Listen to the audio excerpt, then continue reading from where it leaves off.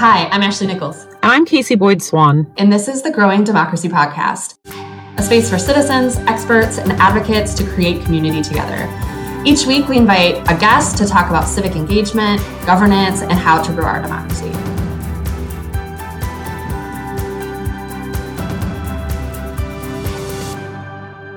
This episode is part of a series on gap filling, when government and governing institutions fail.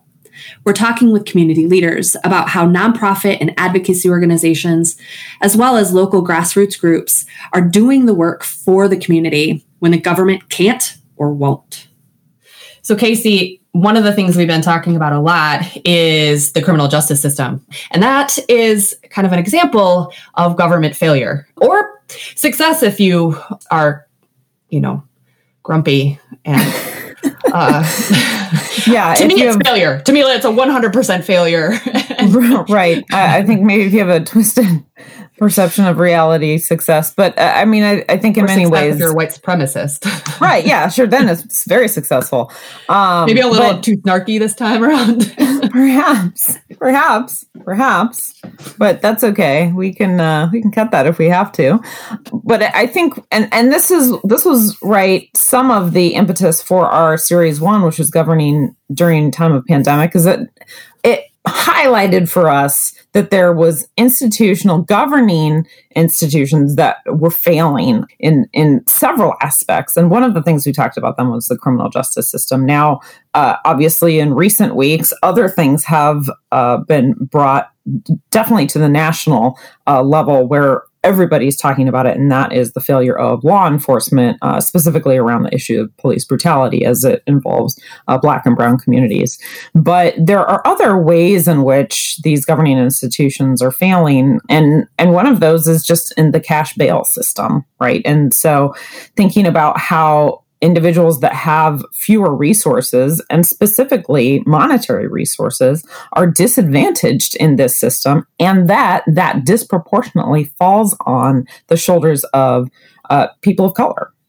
Absolutely. And thinking about how then organizations are coming in to, one, push for change, but also creating spaces to support people who are in jail, who need cash bail, and provide kind of and think about what are the root causes that got them there in the first place. And so for me, it's a real treat to talk to somebody from the Bail Project who's doing some of this work and pushing against and highlighting and addressing kind of government failure in this area of the criminal justice system. Right. These folks are working within the system to actually disrupt the system. So it's very cool to be able to understand the work that they're doing, but also the folks that are doing the work within the organization. Absolutely. So today we have with us Michael Deegan-McCree.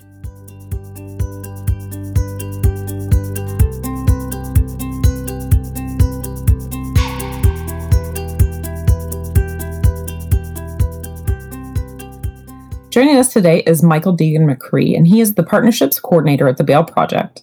Michael comes to the Bail Project from Cut 50, where he served as the Policy Associate, helping to lead state and federal legislative efforts. At Cut 50, Michael played a pivotal role in helping pass the First Step Act, which New York Times said would deliver the most significant changes to our criminal justice system in a generation. Michael believes in working with bipartisan coalitions to alter the national narrative around our criminal legal system and create empathy for those who have been directly impacted by it. Michael also served as a district advisor to California State Senator Nancy Skinner and an assistant to Congresswoman Barbara Lee, and hopes to serve in elected office later in his career. He was a 2020 fellow for the New Leadership Council and now sits on the governing board for the Los Angeles chapter. Thanks for joining us today, Michael. No doubt. Thank you for having me, guys. Yeah, we're really excited. So, Michael, just to get us started, can you tell us a little bit about yourself and how you came to the Bail Project? Yeah, for sure. When I do podcasts or I'm taking any type of interview, the first thing I really like to start with is a personal story. A huge part of who I am and a huge part of the reason that I'm involved in politics is due to my adoption when I was 3 years old. It's a huge part of who I am because I was really, really blessed to be brought up in a house with a mother and father who were very politically involved. They have always taken politics very seriously. And understand how the way we vote, how much we stay engaged in our local and national politics has an impact on our everyday lives and the lives of our communities. And I was very lucky to be raised in a house that had that. But in my adoption, it was an open adoption. And so I also had access to my birth family. And so I got to see the drastically different worlds that I grew up in and my birth siblings grew up in. Growing up around a table that didn't talk about politics, growing up in a more impoverished community that had heightened police surveillance, that had police officers in their school, that were living in food deserts with a lack of accessible healthcare. And so I think, I got my start in social justice activism and in progressive politics because I saw a drastic difference in the opportunities and resources that I was afforded growing up in the neighborhood that I grew up in, having the expectation to go to university and to get an education so that I could have a healthy, secure life where I got to go after my hopes and dreams versus communities across this country like the one that my birth siblings grew up in, where most of your day-to-day is about survival. So that's really the personal reason why I got started in representative politics. But also it was a huge interest of mine in college. I went to St. Mary's College of California in the Bay Area, and we had a politics department that was very, very progressive, very action-centered, where they really wanted us to understand not just the theory of politics, but what it meant to be an agent of change within a political system that we have today.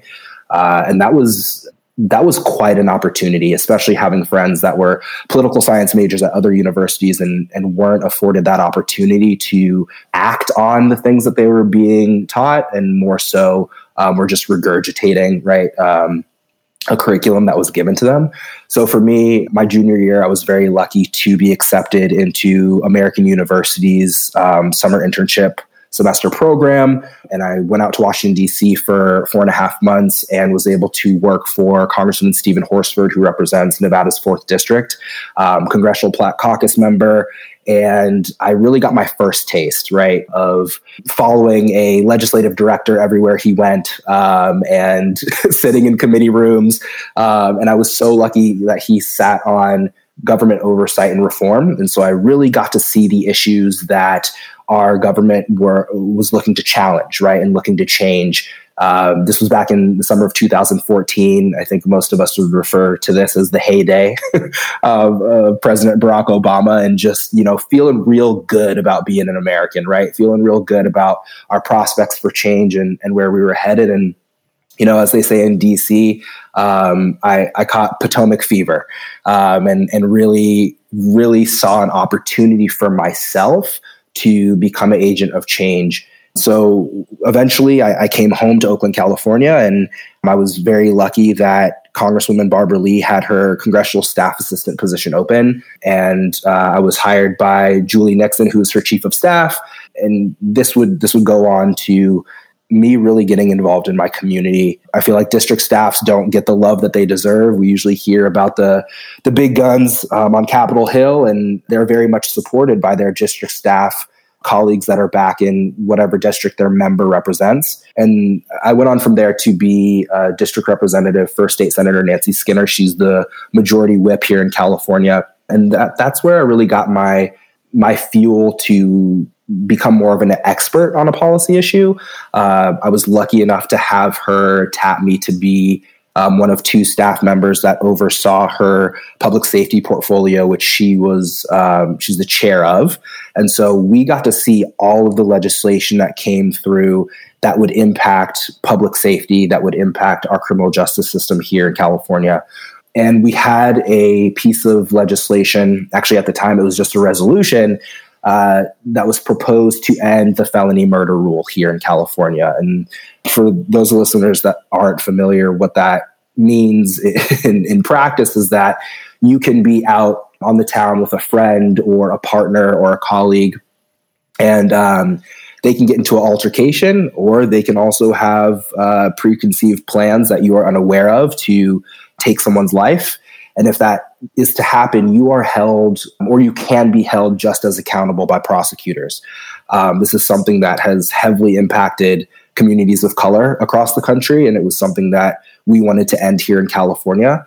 And eventually that did happen. But I was lucky enough to be a staff member to help this charge. And the organization that wrote this resolution and then eventually would write and advocate for this piece of legislation was the Dream Corps, and the initiative is called Cut 50.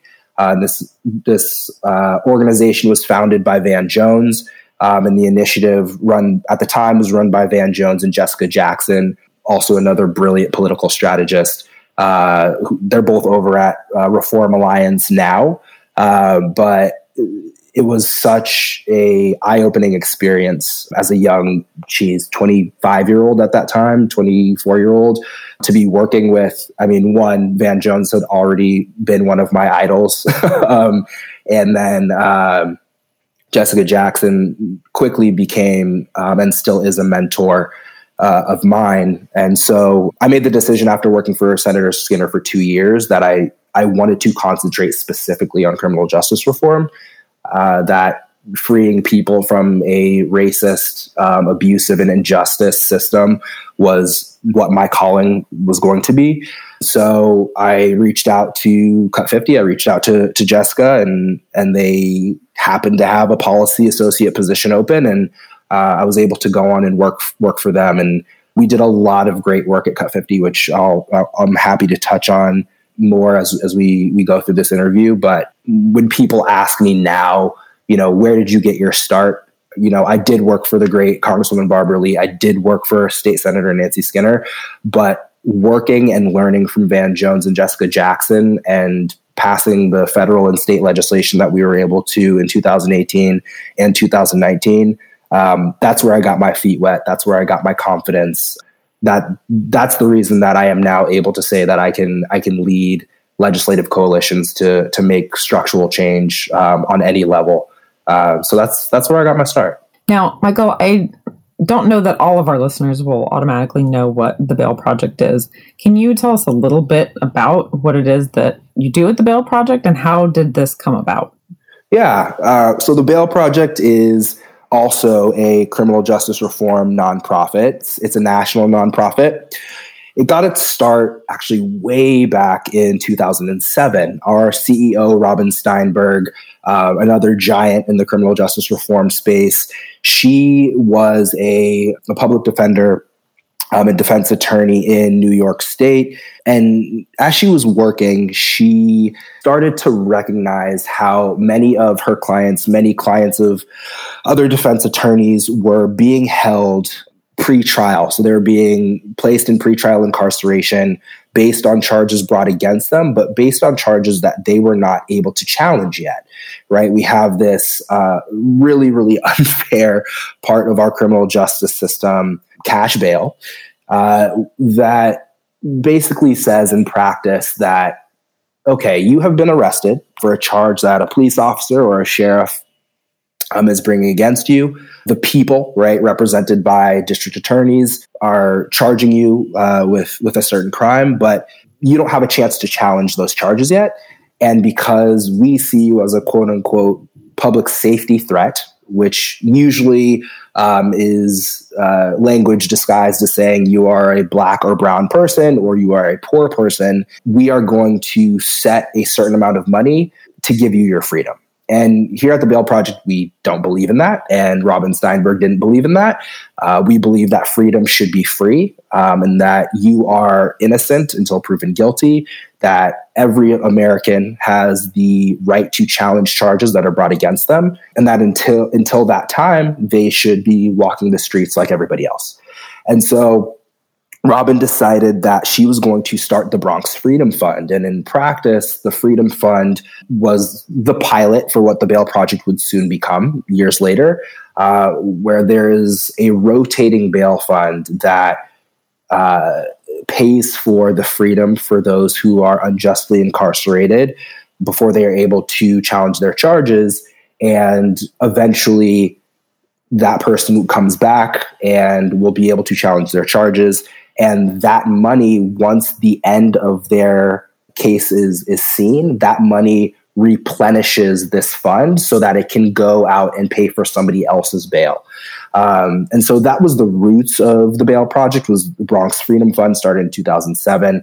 Later on, Robin would go to give what is still one of the most watched TED Talks ever, to talk about this broken system of cash bail and how it is really the oil that keeps the machine of mass incarceration running.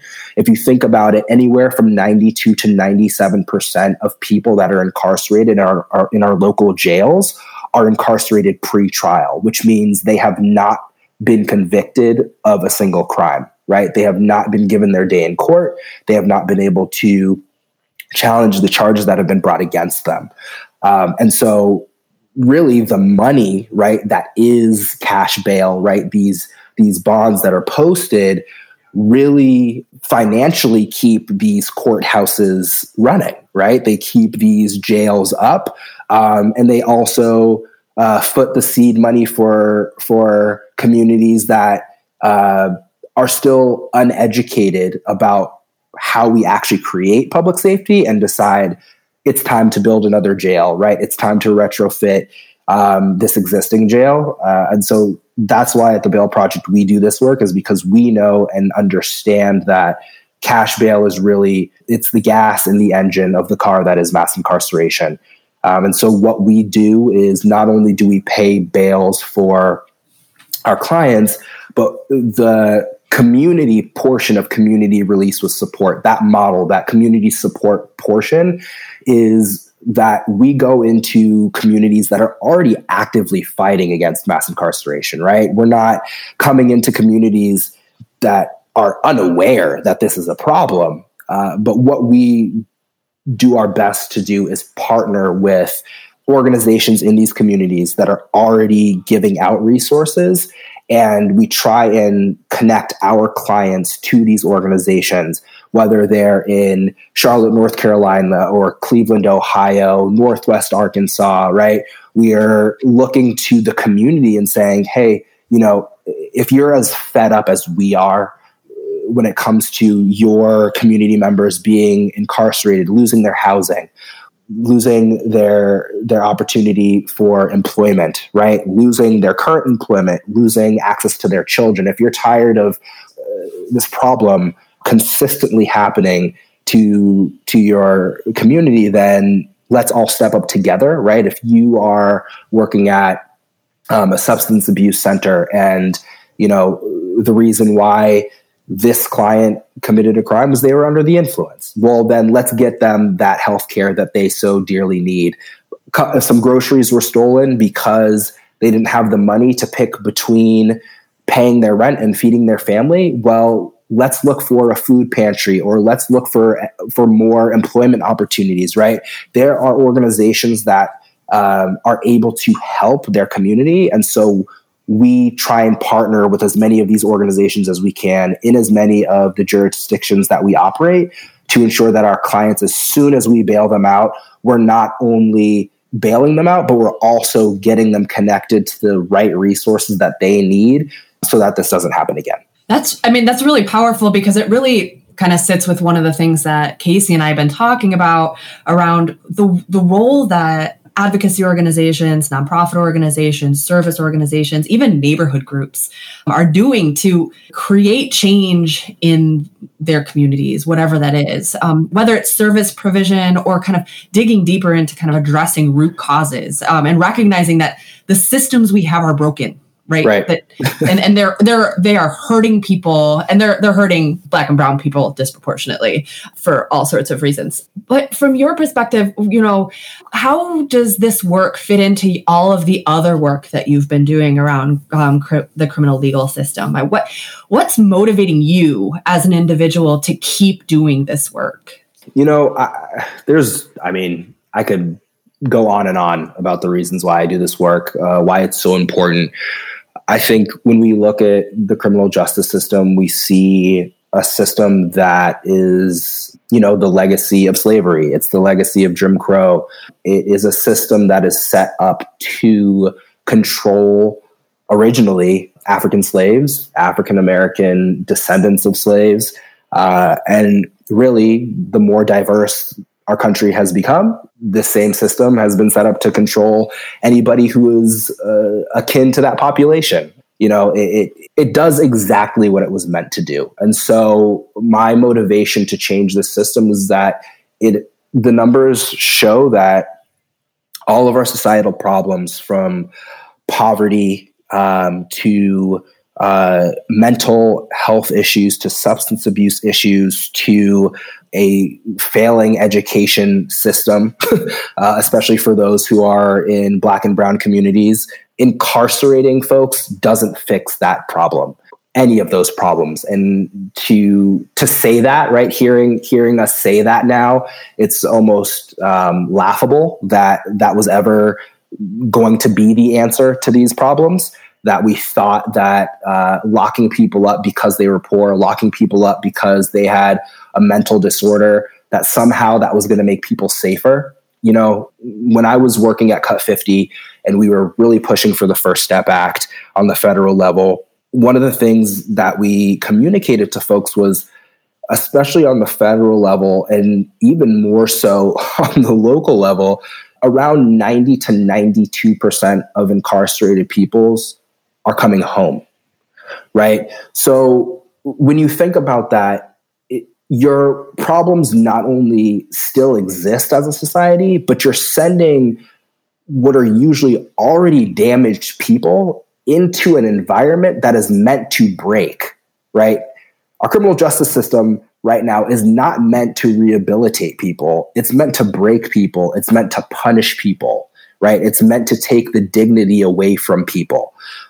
There's no empathy within our criminal justice system. There's no attempt to understand the circumstances that people are coming from and why they've made the decisions to do the things that they do. I'm going to quote one of my favorite songs here, and one of my favorite artists, but I was listening to a song in my car yesterday, Changes by Tupac Shakur. And one of the lines that he has in there, it's just very short, but it's very real, is, "I've never committed a crime that I didn't have to do." And I think of how many people are sitting behind bars today that feel that exact same way, right? That what they were doing, although our penal system says that it's a crime and they should be punished for doing that, because of the systemic racism and the systemic oppression to so many Americans.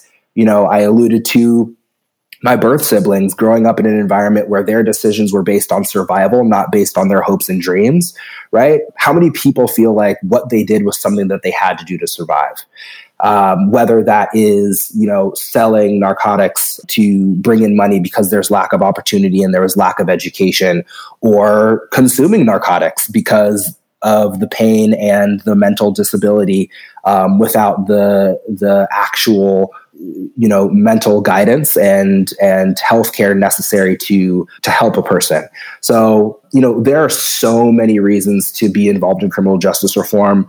But for me, it's really the fact that I have such a personal connection when it comes to understanding that our criminal justice system has draconian sentencing laws and unfair policies that do not treat brown and Black people the same as white people, that don't treat impoverished people the same as folks that have deep pockets, and that the system is stacked against those that have not. I think one of my favorite quotes as it comes to progressive activism is often said by two of my mentors, Glenn Martin and Louis L. Reed, who are also both giants in the criminal justice reform field. But they both often say that those closest to the problem are closest to the solution, but furthest away from the power. And I think pick an issue that we're trying to change to keep our representative democracy intact. And that's true across the board, not just in criminal justice reform. It just happens that, to me, criminal justice reform is the issue that is closest a descendant of slavery. And I can't stand by and not be involved in dismantling that. Now, with the ongoing protests about against police brutality and obviously the arrests of protesters in the wake of that, the work that you guys are doing at the Bail Project has really kind of come to the forefront. Even here in Cleveland, one of your bail posters was actually arrested for violating curfew, even though he was just going to freaking pay the bail or something. Yep. So we were curious, how is it that the Bail Project and the work that you guys do, is this kind of complementary or creating space for civic engagement, right? So that folks that would like to exercise their right to protest, but are worried, right, about, well, if I get arrested, then what? Is this creating a space for that to actually, occur for across all segments of the population? Yeah, I think that's a really good point. I think something that we were going along business as usual, right? Bailing people out on our sites, creating partnerships to make sure that our clients are served, looking at new possible sites. Where else can we help? Where else can we aid the community? And as soon as these protests exploded, right, we've had staff members of the Bail Project arrested for going to post bail for our clients. And, it's a blessing to have an opportunity to highlight the work that we do because we know it's important.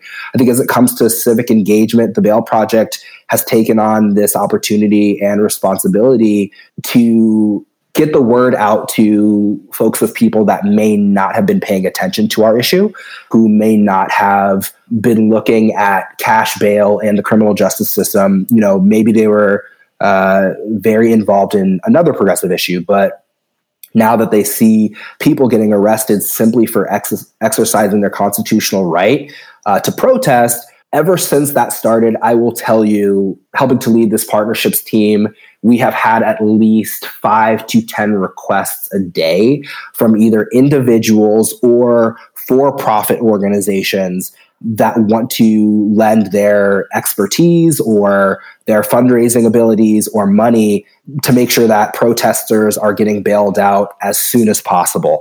And what I say to folks that are doing that is, okay, well, also get involved in this conversation long term, because I bet your bottom dollar there's going to be something else that we're going to be out here protesting for. And also, it's going to take a really long time for us to have a police reform piece of legislation go through on the national level. I mean, we're all very aware of the hyper-partisan environment that we have. Congress yet again failed last week to pass a police reform bill. It's sad, it's laughable that even in a moment like this, our national politics is not able to just drop the partisan bickering and partisan warfare to pass what is so necessary right now. So that would be my challenge. Civic engagement would be get involved in the criminal justice reform conversation. And it doesn't have to be as big as building a coalition to push Congress to pass a police reform bill. It can be as simple as doing some research to see if your local public school system, if your district allows for police to be inside of our schools, right? Black and brown children are treated horribly in some of our public schools, a place that they should feel safe, that their curiosity and their minds should be cultivated, right? That they should be given opportunities to ask questions, make mistakes, learn. They're being penalized for being young adults, for being adolescents, for being children. And so if you see that in your local community, police are still roaming the halls of your middle schools and high schools, speak up and say something. See if there's a local criminal justice reform organization or education reform organization that's willing to put together an amendment, that's willing to propose a change to your school board so that they can vote on getting police out of our schools. I'll give a shout out to my home city, Oakland, and the Bay Area in general. San Francisco and Oakland last week voted to defund and get police out of their public schools. It hasn't happened here in Los Angeles yet, but I will say that the teachers union did have a vote last week as well, that they wanted police out of their schools. And I really hope that the school board follows suit. So there are many ways that you can get involved in criminal justice reform that aren't maybe as intense as the entire fight is, but you can play a role with your civic engagement in ensuring at least in your local community that in one way or another, you're either defunding police or you're destructing this extremely racist system. I really appreciate you saying that. I think that Casey and I talk about that a lot in terms of thinking about how do you make change, and sometimes thinking that the only way to make change is pushing for federal legislation, and then you don't know where to start and it feels overwhelming and then you just stop. But thinking that like these are huge. These are huge issues that are affecting us at the local level, at the federal level, at the global level, and that we can engage in different spaces. And so this really brings me to my next question in thinking about what revolutionary reform to the criminal legal system looks like. You know, there's been, we've talked about defunding the police. We've talked about reforming cash bail systems. We've talked about, you know, getting police presence out of schools, right? These are a lot of pieces of the puzzle, but a lot of this is a conversation about revolutionary reform. What does that mean to you? Yeah, that's a big question. Sorry. No, it's a big question. You know, but it's what's needed. I think I'm in a lot of circles where we have this conversation. What is revolutionary? What is progressive? Right? What are these titles? And they need to be defined by people who believe in revolutionary change, that believe in progressive values, so that they're not hijacked, so that they're not used in the wrong context. All of those things, right? Getting police out of our schools, defunding our local police, sheriff's departments, going all the way up to the federal level, right? People want to dismantle and do away with ICE, right? These are all huge ideas with huge opposition from the other side. But what revolutionary change means to me as it relates to criminal justice reform is fully reimagining what justice actually is and what that means. It means that at the table, you not only have judges, district attorneys, attorney generals, elected officials, right? I brought that quote up by two of my mentors, Glenn Martin and Louis L. Reed. Again, those who are closest to the problem are closest to the solution. We need to bring people in, and we need to listen to the voices of those who are directly impacted, because they are the ones that are going to be able to tell you what needs to change and how much needs to change and how it needs to change. We who are directly impacted also need to be the people who are in charge of that change. So I wouldn't say that the revolutionary change is a specific slogan, right? Defund the police. It's not a specific piece of legislation, the First Step Act. It's not a specific campaign, end cash bail, right? It's a willingness, a want, and a specific and concentrated effort to have those who have been impacted by the issue bring up the issues, bring up the solutions, and lead the efforts for those solutions to be implemented. It's not any of those who see a problem starting a campaign. If you care about criminal justice reform, if you want revolutionary change to come to criminal justice reform, then listen to the action steps given to you by those who are directly impacted. And there are so many organizations that have directly impacted folks that are leading the charge. You know, the Bail Project, Cut 50, Reform Alliance, Families Against Mandatory Minimums. You know, there are so many organizations that, of course, are in this game to bring that legislation to the forefront that can create change. But one of the key elements of these organizations and organizations like them are that directly impacted people, formerly incarcerated people, are the ones that are putting together this legislation. They're the ones creating the digital marketing platform for the campaign. They're the ones that are out building the coalitions of unlikely allies to ensure that this legislation isn't just about a moment, right? That it's about a long-term structural change. And when I say directly impacted people, I don't just mean family members of folks that have been incarcerated. And I don't even mean people who have just been incarcerated. I also mean folks who have been victims of crime, right? We talk about restorative justice, right? We talk about judges, prosecutors, and the system that's been built to penalize with draconian sentencing, not being the ones who decide what justice means, right? It can simply start between a conversation of the person that committed the crime and the person that was the victim of the crime, right? They should decide together, what does justice mean, right? What does reconciliation mean? And then how do we rehabilitate, right? That's doing the work, right? It's hard. It's an investment. It's emotional. It's painful. But at the end of the day, it actually makes us a lot more safe, right, than having a police force that is militarized and looks like a Navy SEAL unit that is operating overseas. And so revolutionary change means totally deconstructing our law enforcement, from our police officers to our sheriff's departments to our local DA's office to our attorney generals at the state level to even our federal law enforcement officers, and seeing where have we gone wrong and how can the community be involved in rebuilding a system of public safety, and honoring and knowing the fact that public safety does not mean more police officers. It does not mean more jails, more prisons, more prosecutors, tougher sentences. It means empathizing.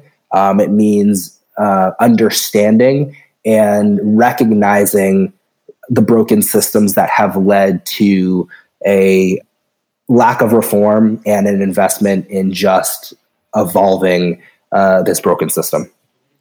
Michael, I feel like you have mostly answered this question, but I'm going to ask it maybe a more tailored way. But so how can our listeners get involved in the Bail Project? Obviously, I'm assuming, right? Well, I'm not assuming because I went on and donated already, but they can go onto the website and donate. But besides that, are there any specific action items that people can take? Are there other criminal justice reform efforts that you would recommend that people go and check out? I know that you've talked about a few of them today. Are there any other ones that you really highly recommend people to go check out, and so that they can really kind of dig into what it is that it takes to make a difference when you're talking about reforming criminal justice? Yeah, I think there's a lot of really good movements that are out there. And believe it or not, criminal justice reform movement is relatively small, I guess, in the sense that like we all work together in one way or another, especially here in California, but across the country. There are many different efforts. I think, I love to put on a pedestal the Bail Project and Cut 50, but that's having an inherent bias because I love the organizations that I've worked for. One that I'm really a big fan of right here in California that's shooting to end mass incarceration is Initiate Justice. They're a California organization that I really love and respect. I think they do a really, really good job of holding members accountable in a state where I think we take our supermajority for granted on the state level, right? That we have a blue assembly, a blue Senate, a blue governor's mansion. That's not likely going to change anytime soon. But you have moderate members, right, in these seats. Politics is still politics. The language and threat of the vote during an election year is still very, very strong. And so organizations like Initiate Justice, they hold those moderate members accountable, right? Making sure that they do not sway from moving forward when it comes to criminal justice reform, and also holding local elected officials accountable as well. But I would say for the listeners, if you want to get involved, civic engagement is about giving effort. I never try and sugarcoat this. A representative democracy is not just showing up on election day, right? It's paying attention to what your representatives are authoring and paying attention to what organizations hold sway over their vote, over the amendments that they might be proposing. And I know it can be exhausting. I love this work. I am a political nerd, so like this is the easiest thing in the world for me to do because it's what I do for fun. But I understand for somebody who may not be in this business, you have your career, you have your kids, your wife, your husband, your partner, your parents that you have to take care of. But at the end of the day, the home you live in, the community you live in, the bank that you're paying your mortgage to, the business that you're paying your rent to, they all care about politics. They're all doing their very best to sway decisions so that they are represented the way that they feel suit. And so if you want to get involved in the criminal justice reform effort, I would pay attention to your local city council, to your county board of soups, especially. County board of supervisors has the huge power of being the only oversight over your sheriff's department and your district attorney, who are two of the most powerful agents within criminal justice that are often over-incarcerating, over-surveilling, and over-sentencing impoverished communities and communities of color. So that's where I would start. I would start your local county board of supervisors and paying attention to your district attorney's races and your sheriff's races. Those are two of the most powerful agents in criminal justice, and they do a lot of damage. Even right here in Los Angeles, we're trying to oust District Attorney Jackie Lacey. This is coming from Michael Deegan-McCree, not the Bail Project, as the Bail Project cannot have any sway in any elected campaign. But I'm using that as an example for the listeners. It's a big time race. It is one of the biggest district attorney's offices in the country. And no matter where you live, there's an office just like it with very similar power and a huge lack of oversight. And the only true oversight is the civic engagement of the constituents that those district attorneys' offices serve. And so I would pay a lot of attention to that race. Thank you for that. I really appreciate it. Any final words of wisdom for our listeners? Anything that we missed that you really want to make sure people know about?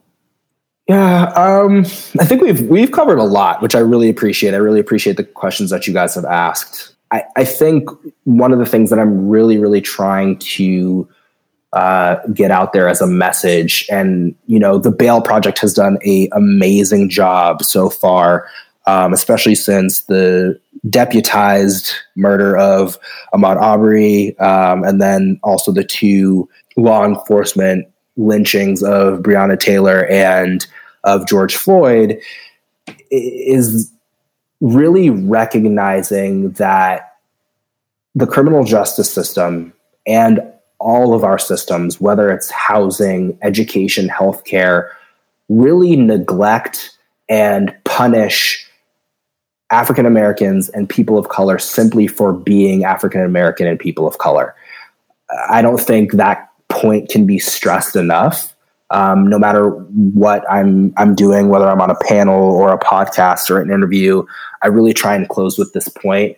To anybody that is white, that sees themselves as an ally, that sees themselves as a progressive, I really challenge you to think to yourself, how far are you willing to go? Because one thing that we do see is that a lot of white progressives don't want to talk about race, don't want to confront the idea of race, and don't want to do that because it's painful, right? It's a really hard conversation to have, and being a consistent agent of progressive change as it relates to race is scary. And you have lived in a world that has told you everything is yours, which it is, but you're going to have to sacrifice that in order to be an ally. Being an ally means sometimes putting your body in front of a person of color during a protest, because we have seen time and time again that police will not do the things to white people that they will do to people of color. It sometimes means sacrificing your personal relationships. Sometimes it means sacrificing your professional connections. And sometimes it means putting your friends, family, and your whiteness in jeopardy. But that's what it's going to take in order for us to make the changes that are necessary. And so that's kind of my final message, is really sit and take a second and evaluate what you are willing to sacrifice. And I've said this to my friends, my family, my followers on social media. And not all people feel like this, but personally, I am more than happy to be the person to set you on your journey of opting in, right? Like, we need you as an ally. We're obviously doing the work for ourselves, for our own community, but I'm happy to send you what books you need to read. I'm happy to send you what Black-owned businesses you can be shopping from, what organizations you can be giving money to, right? And it doesn't mean you need to be out here in the streets protesting. It doesn't mean that you need to sacrifice a professional relationship or a personal relationship. It can be as simple as giving $15 a month to the NAACP's college fund, right? To ensure that there are funds for disadvantaged African-American youth to go to college, right? It's as simple as buying from your local African-American or POC market instead of shopping at Safeway or Whole Foods or Trader Joe's. It's as simple as reading, Tears We Cannot Stop, a sermon to white America by Dr. Michael Eric Dyson. These are the things that can educate you and can test, where are you? Where are you in your allyship? Are you really a progressive, right? Taking an internal look at that. And also, if you have children, how are you teaching them? Are you teaching them to be colorblind, which is actually more destructive than teaching them to have a full understanding of what race means and how it's played out in the world that they are going to be hopefully a leader in one day. So I think those are some of the most important things that I love to leave listeners with. And my social media is always open, and I'm always receptive to people sending me direct messages and having a conversation about what that means and what role they can play. Michael, thank you so much for joining us. It was such a pleasure having you on today. I mean, not just to learn about the Bail Project, which is obviously doing fabulous work, but to learn about you and your goals. And I can't wait to vote for you for, I don't know, what, president one day? Should we just say that? Oh man, I do not want that job. You don't want all the gray hair? I do not want that job. But, I will say, I do hope to help build out in one way or another a organization that is investing in building capacity within the progressive movement to get the young leaders that I work with and that are coming behind me an opportunity to not have to worry about, campaign finance in the sense of raising funds consistently and worry about, how they're going to compete if the base doesn't support what they say, and simply concentrate on our progressive platform and our progressive values and be able to run for office with pride, knowing that they are advocating for the right thing. So what I hope to do is build out an organization that is investing in candidates so that we don't just have one or two AOCs, right? That we don't just have one upset, as Jamal Bowen just upset Elliot Engel in New York 16th, right? That is something across our country. That's something across the board. That's something that the DNC really has to start thinking about when it comes to the platform that they support, right? That there are many, many, many great young progressives out here ready to run for office and ready to represent what we actually want. This does not mean that I do not want to run for office someday. And I hope to have that opportunity, but I also want to build an infrastructure where candidates, like Jamal Bowen in New York are not few and far between, and that when they do announce their candidacy, they are a threat, and that moderates and Republicans do know that this isn't just an ideology. It's not just a movement, but there's an active progressive machine that's being built. And at some point, it's going to be chalking up a lot of W's. So that's what I really look forward to doing. Thank you so much. We really appreciate it. Well, thank you guys so much for having me. I appreciate being here. Thanks for listening to the Growing Democracy podcast. I'm Casey Boyd Swan, and my co-host is Ashley Nichols. Our podcast is edited by Jeremy Demery at Golden Ox Studio right here in Cleveland, Ohio, and supported by the American Political Science Association. If you like our show and want to know more, check out our website, growingdemocracyoh.org. Join us next time when we continue this conversation about filling the gap. We'll be talking to Adrienne Wallace, founder of the nonprofit organization Underground.